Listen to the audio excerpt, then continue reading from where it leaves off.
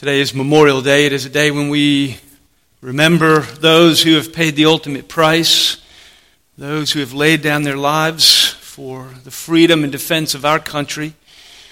Even as we remember and celebrate those who would serve in that way, we remember another who has given the ultimate price that we might be free. We come in worship of the Lord. And as we come this morning to His Word about what it means to strive in following and serving the Lord Jesus, the text we're in this morning it's a warning.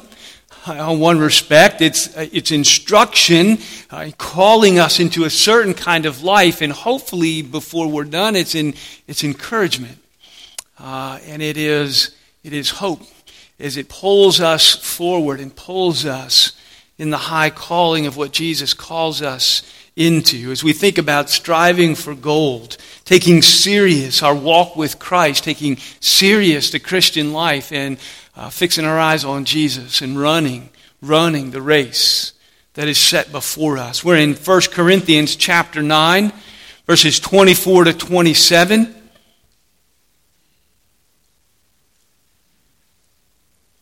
Hear the word of God. Do you not know that in a race all the runners run, but only one receives the prize? So run that you may obtain it. You know, every athlete exercises self-control in all things, and they do it to receive a perishable wreath, but we, an imperishable. So I do not run aimlessly, and I do not box as one beating the air, but I discipline my body, and I keep it under control, lest after preaching to others, I myself should be disqualified. Pray with me. Oh, Father, we come to your word this morning, and we long to hear you speak. We long for you to talk to us and about Jesus, about what you have done and what you are doing in our lives, what it is you desire, and the plans and purposes you have for us. Come, Lord Jesus, and speak to us about what it means to follow you.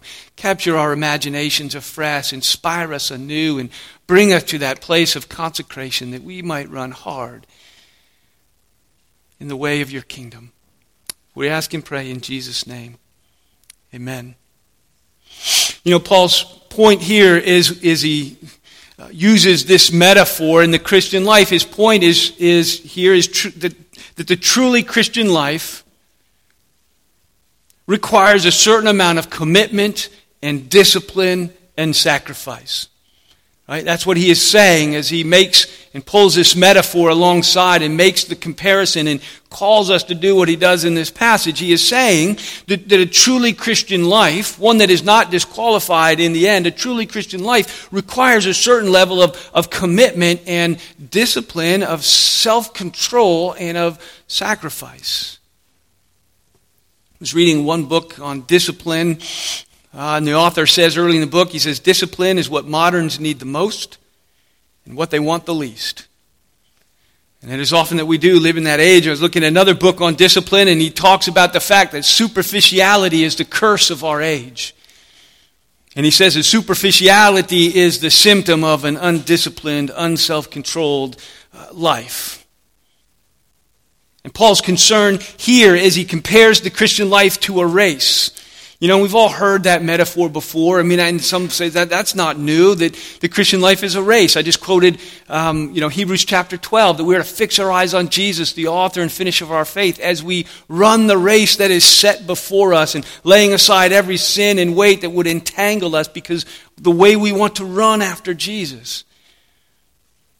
And so he compares the Christian life again in another place, in another way, with this race. And he says that without a certain kind of a life, a certain kind of a devotion to it, he says that we can be disqualified from it. You know, I ran track as a freshman in high school, little known fact. I ran track for 1 year as a freshman. They put me out. I was a sprinter. Anything that you had to run fast over a short distance, that was me. I ran the 440. In those days, it was the 440. I think it's the 400 now. But we ran the 440. I did the mile relay. I was one leg, so you run a quarter mile as fast as you can with a baton and you hand it off. So I ran the quarter mile. Then I did hurdles. I did the mile relay with hurdles. So you do that same quarter mile with 10 low hurdles in it. I did the high hurdles, 110 yards, 10 hurdles, fast as you can do it. And I loved it. I actually showed some promise. I was a freshman and, joined the team, ran for a year, showed some promise, won some medals. But here's the thing, as a freshman in high school, they practiced every single day. And then meets were often on Saturdays. I didn't like that. I actually had a conversation. I look back, it's one of those things you're embarrassed about. I actually had a conversation with the coach at that time. Like, is there like a halfway we can do this? Can I come to like 2 or 3 practices a week and just be in meets like every other week? I was negotiating with him about the requirements, and he said, if you don't come to practice every day like the rest of the team, you're disqualified from running. There'll be no running for you. And I quit. To my shame. I wish I did run it. I wish I had the perspective then that I have now. That's what a lot of us do, don't you? Most of you wish that you have all the wisdom and that you've gathered now with the youth you had then. Wouldn't that be awesome?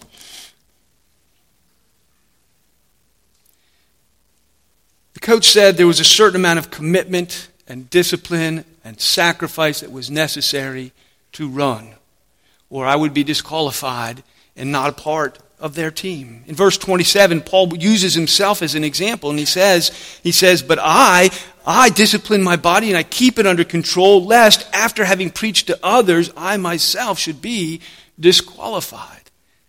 Now, I can't imagine Paul being disqualified. I don't think he thinks he's in any risk of being disqualified.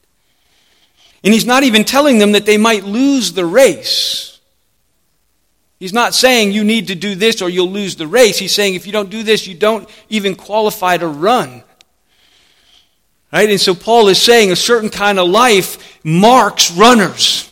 People who are in the race, people who are in the game, people who are on the team, people who are, and he says to not live in a sense in the way that he calls us is to not make the team.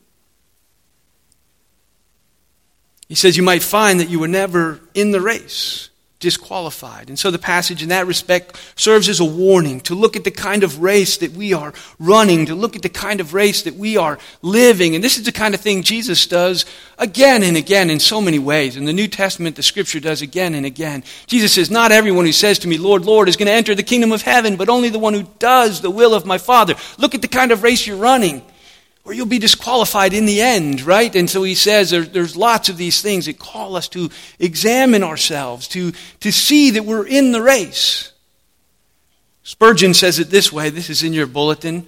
He says, we are continually insisting that salvation is not of works, but of grace. We just sang it in so many ways. It is the foundation of the Christian life, the gospel upon which we live and feed day by day. He says, but we find that it's equally necessary to preach the absolute necessity of a religious life for the attainment of heaven at the last.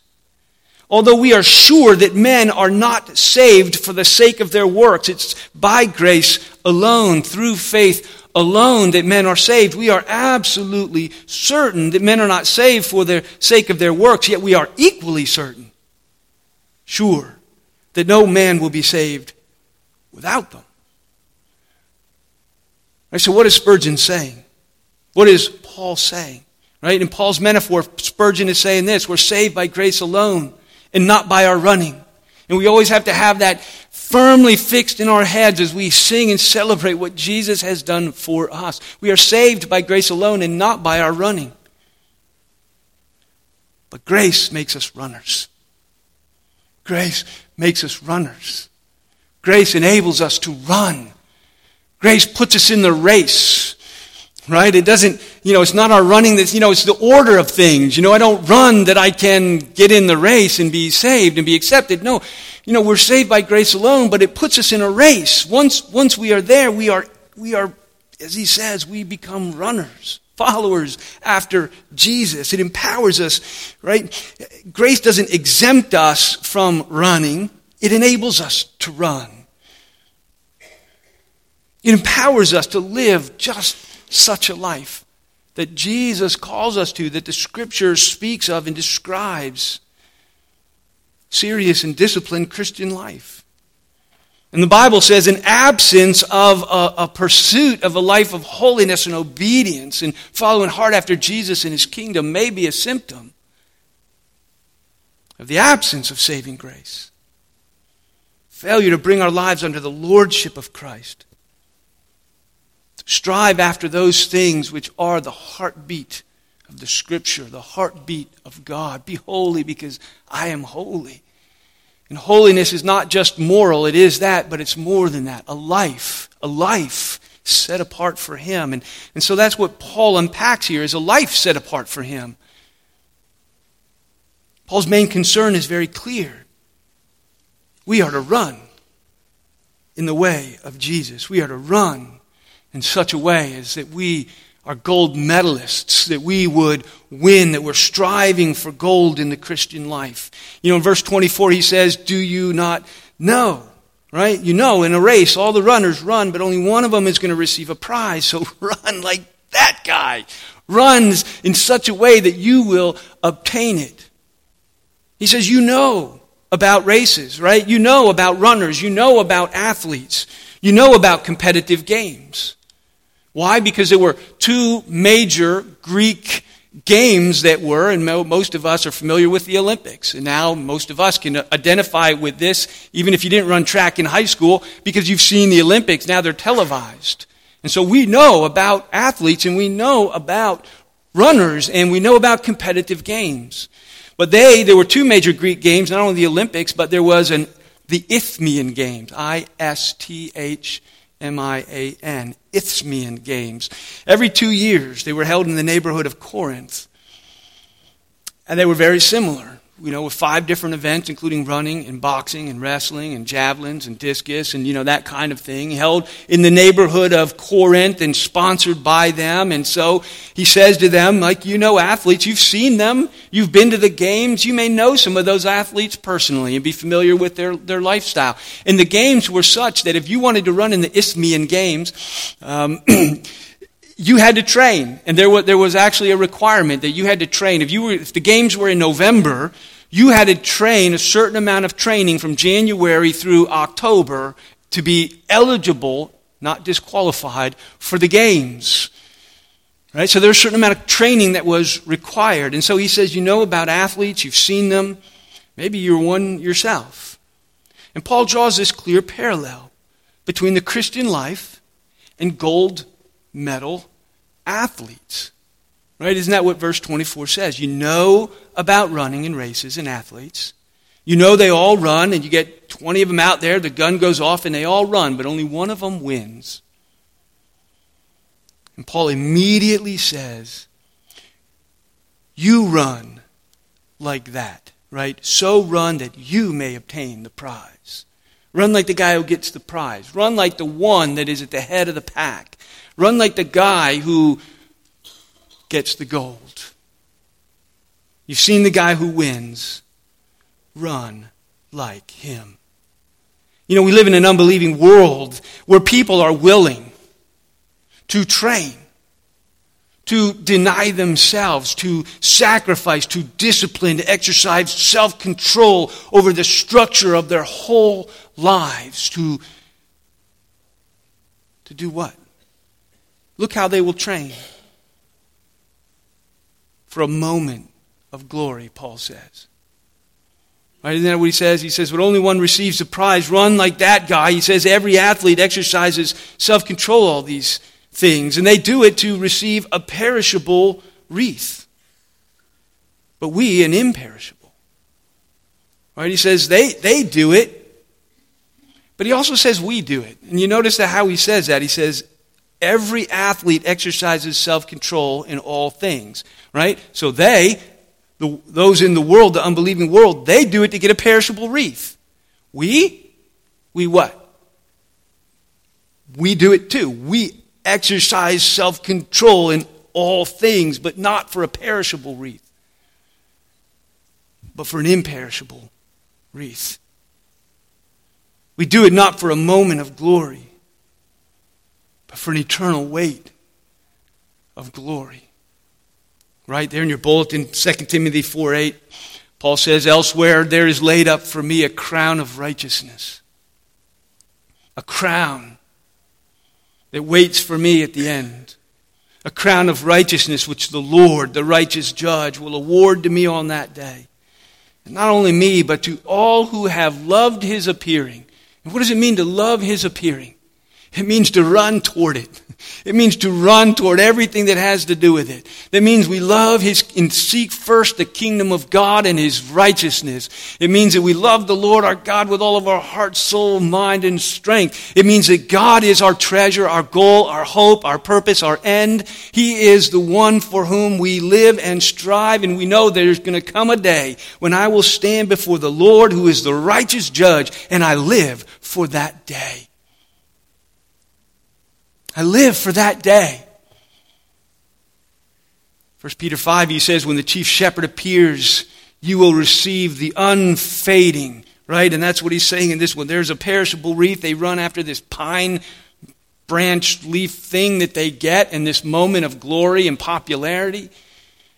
He says, but you, when he appears, will receive an unfading crown of glory. There is a day coming and we will stand at the finish line. You're running a race. You're in a race. Do you know you're in a race? Right? You're in a race. A day is coming. You will cross the finish line. Live for that day. Live for the day when you will stand before the Lord, the righteous judge. Paul says to Jesus' church, we should all be running like gold medalists. Right? We should all be running like that guy. We should all be hungry for the prize like that guy. Proverbs 6, it's there in your bulletin. When I was reading this and thinking about it, it made me think of the proverb where Solomon, the teacher, says, and I just pulled two of the verses, you can go to the text, but he says, go to the ant, O sluggard, and consider her ways and be wise. Right? Go learn from the ant. Right? The ant has things to teach you about how to live your life. Right? Go to the ant, you sluggard, and study his ways. And then what? How long will you lie there, O sluggard? When will you arise from your sleep and get about the master's business? Study the ant and learn. Get up, get to work. And Paul's saying, go to the athlete. See the gold medalist? See his life? See his discipline? See his self-control? See the way he has honed his life into an instrument that runs well and strong, effectively, successfully. See? Go to the athlete. Look and learn. How long? How long will you lie there? Study his ways and be wise. Arise and run. See, his concern is self-control.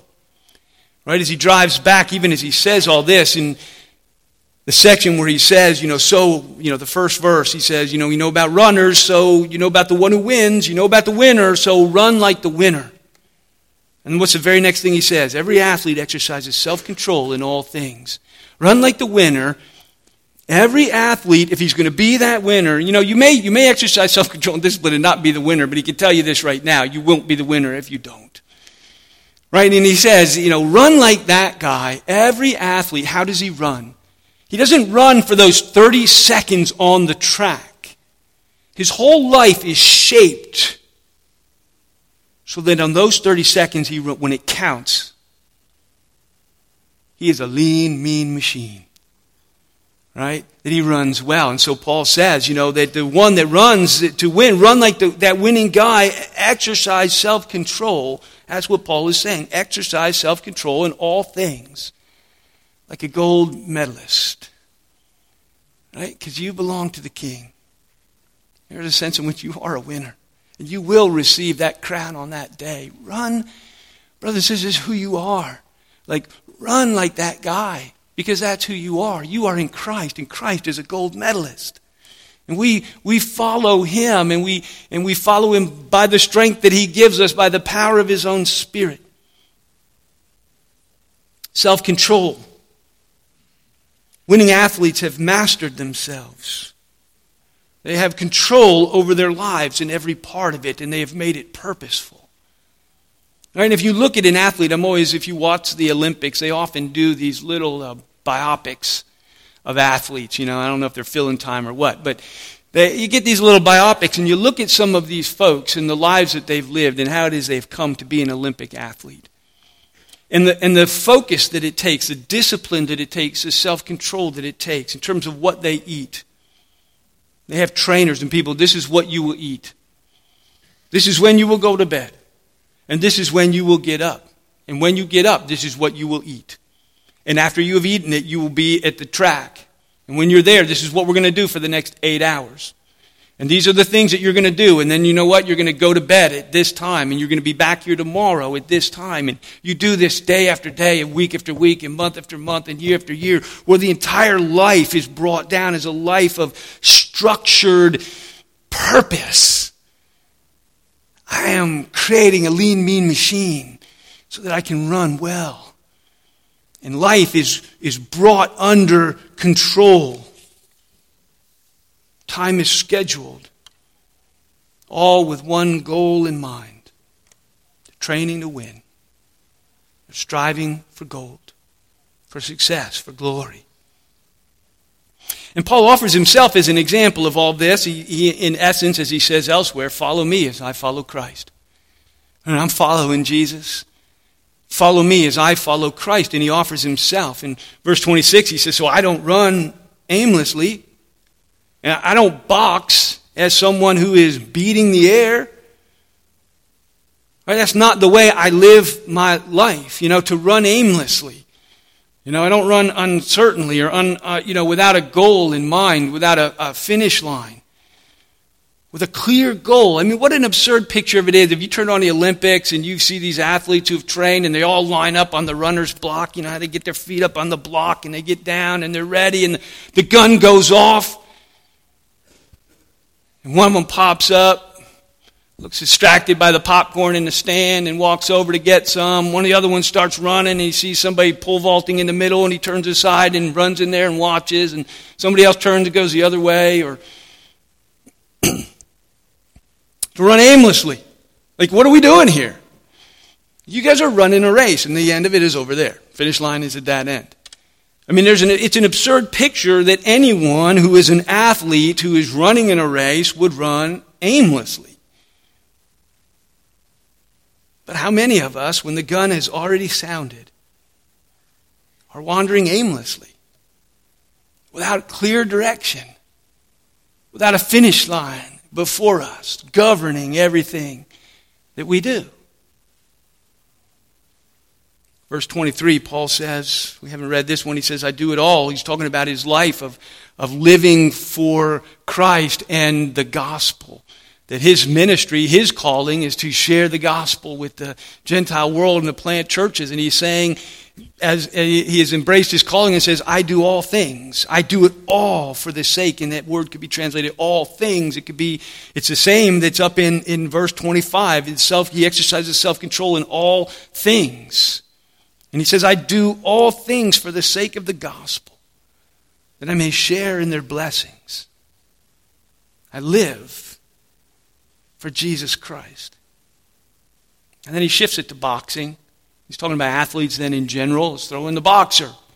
Can you imagine a boxer who's out there and he just keeps whiffing and he just keeps, and you're like, come on, man. That's what all those hours of training are for. You guys are supposed to fight. He says he's throwing punches. He said, I don't throw punches and just catch it. I don't whiff. I don't just keep whiffing, and swinging and missing.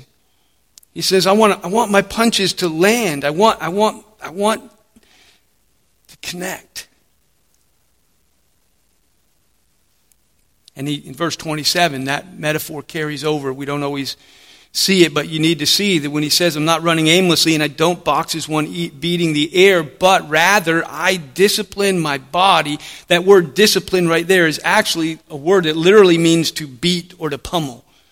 And it literally can mean severely to make black and blue. To beat somebody or something till they're black and blue. And he says, so when he says, I discipline my body, that is an English translation of a word that says, I pummel my body, or I beat. I think the KJV actually says, I beat my body and I make it my slave. And the ESV says, I discipline my body and I keep it under control. But the image there is that he's turned he's gone from running in the race toward the goal to being a boxer. And this time, though, his opponent is his own self. I don't throw punches that swing and miss. I land my blows. In fact, I pummel my body and I keep it under control. I make it my slave. I subjugate it. Now, we need to understand, if you take this too literally, too physically, and there have been some silly applications of that through the years, that Paul is not talking about asceticism and attacking his body per se. He's talking about his whole life. He says, in that sense, I work on my life and I discipline it severely. You have to go back up. How do we know? Because the goal is twofold. One, it is that he exercises self-control in all things. And ultimately, coming out of this, he says, I beat my body in such a way that I keep it under control, that I'm self-controlled. The goal here is self-control, is discipline, is a life of a well-ordered life that is following Jesus purposefully, deliberately, powerfully. Keep it under control. Self-mastery, a well-ordered life that is harnessed and so purposeful as it strides toward the goal. We're not talking about physical fitness this morning, though there's a lesson there. We're talking about spiritual lives. We're talking about what it means to follow Jesus. As the Scripture lays it before us in metaphor after metaphor and calling after calling, as Jesus says, take up your cross and deny yourself and follow me. And it's like a man who found out, in a field and he sells everything he has to obtain Christ. Or it's like that runner who, when he enters the race, he runs for gold. He just stacks them and he stacks them. What does it mean to surrender your life to Jesus Christ as your Lord and your Savior? God is saying, go to the ant, go to the athlete, look and learn how to strive for gold. Paul talks about it in his own testimony in Philippians chapter 3. He gives some of his testimony. And he talks about how he, chapter 2 and then chapter 3, and he talks about how he had trusted in all the wrong things. He had a great pedigree, he had a great resume, and he trusted in all these things to make him worthy before God. And he has found Christ, or Christ has found him, knocked him off his donkey, blinded him, and showed him the light in terms of who Jesus is, who God is, and what Christ has done for him. And he says, now I count everything as a loss. I count it as rubbish, as trash, as nasty. I hate it. He says, I count it all as loss for the sake of gaining Christ and being found in him. And then he goes on from there and he says this, it's in your bulletin, Philippians 3. He says, one thing I do is I forget what lies behind and I strain toward what lies ahead. Right? He's a runner. Isn't he a runner? One thing I do, I forget what lies behind and I'm straining forward toward what is ahead. I press on toward the goal, toward the prize. The upward call of God in Christ.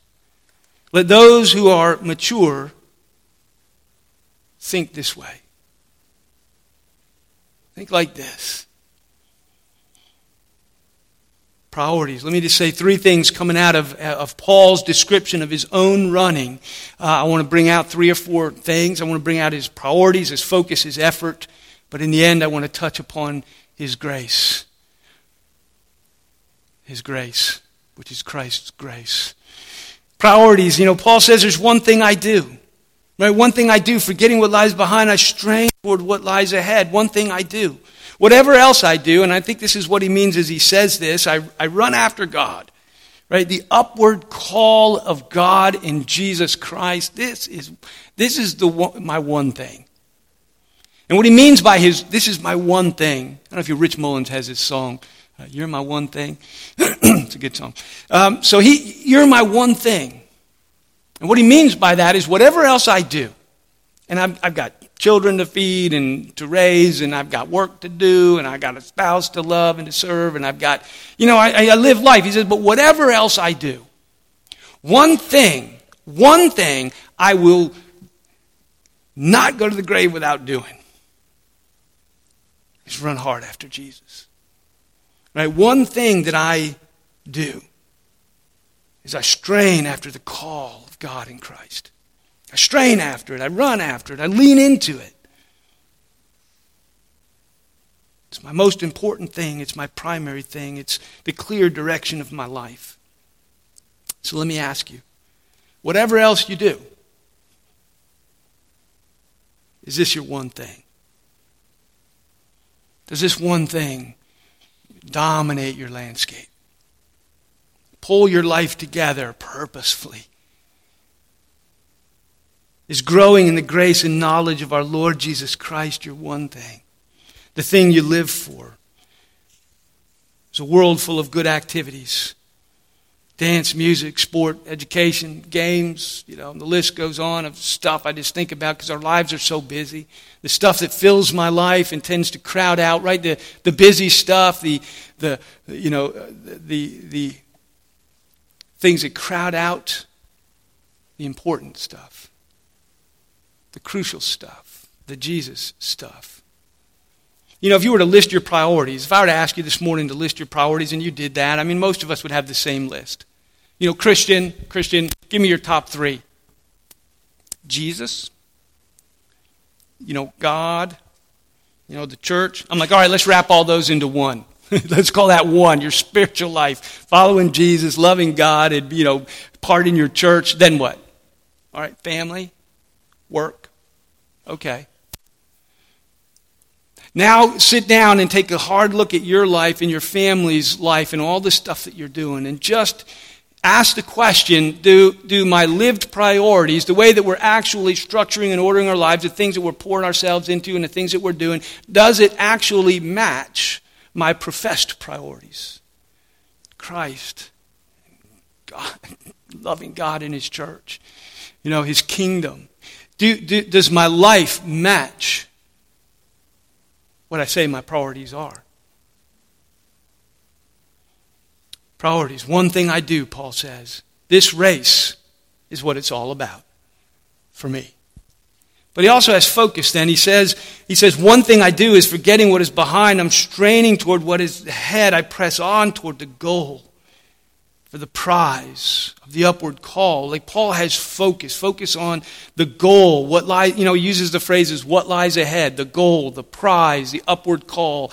Like he has this focus. One thing I do, or these things are what govern, like laser vision down the line. I cannot live for priorities that are not clear in my mind. What are my priorities so that I can order my life according to them, actually? And so Paul has these priorities, the goals that the Scripture defines for him. Christ and what it means to follow Him, govern his thinking. We cannot live for priorities if we're not clear what they are. And so we have to ask ourselves, what day by day, and when I have time, and when I have money, and when I have margin, when I have whatever it is that I have, what am I running after? What am I running after? Am I running hard after Jesus and His kingdom first?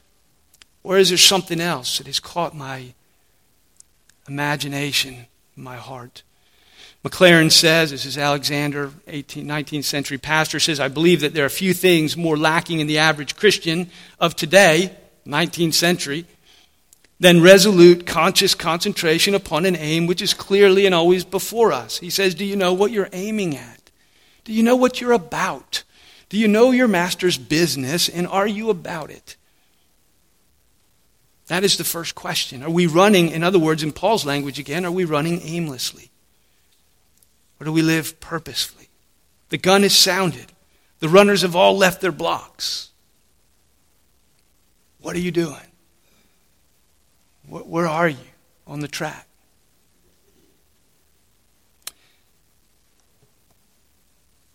Priorities, focus, effort.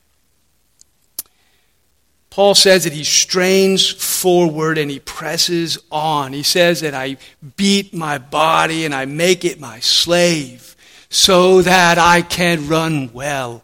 Right? I exercise self-control. I exert myself in spiritual things. I put forth effort. Strong effort. In fact, I put forth more significant effort in the things that concern my following of Jesus than I would or should anywhere else. In fact, I want to give him my tithe, my first 10, my best hours, my best efforts. Whatever effort I put into my job and advancing and making money and all of those things, I want to give at least a certain amount of effort into what it means to follow Christ. He says, I press forward, I strain forward, I press on. And you can get a picture of a runner, and he says, I strain forward, I press on, and a runner, his eyes are fixed on the goal. If you watch a runner, they're trained not to look at the guy next to him or not to look back and see. If you do that, you're going to stumble, they're laser focused. They got one thing for those 20 seconds. All they do is fix your eyes on Jesus, the goal, the end, and run toward it with a passion that is stunning, with an exertion that is impressive.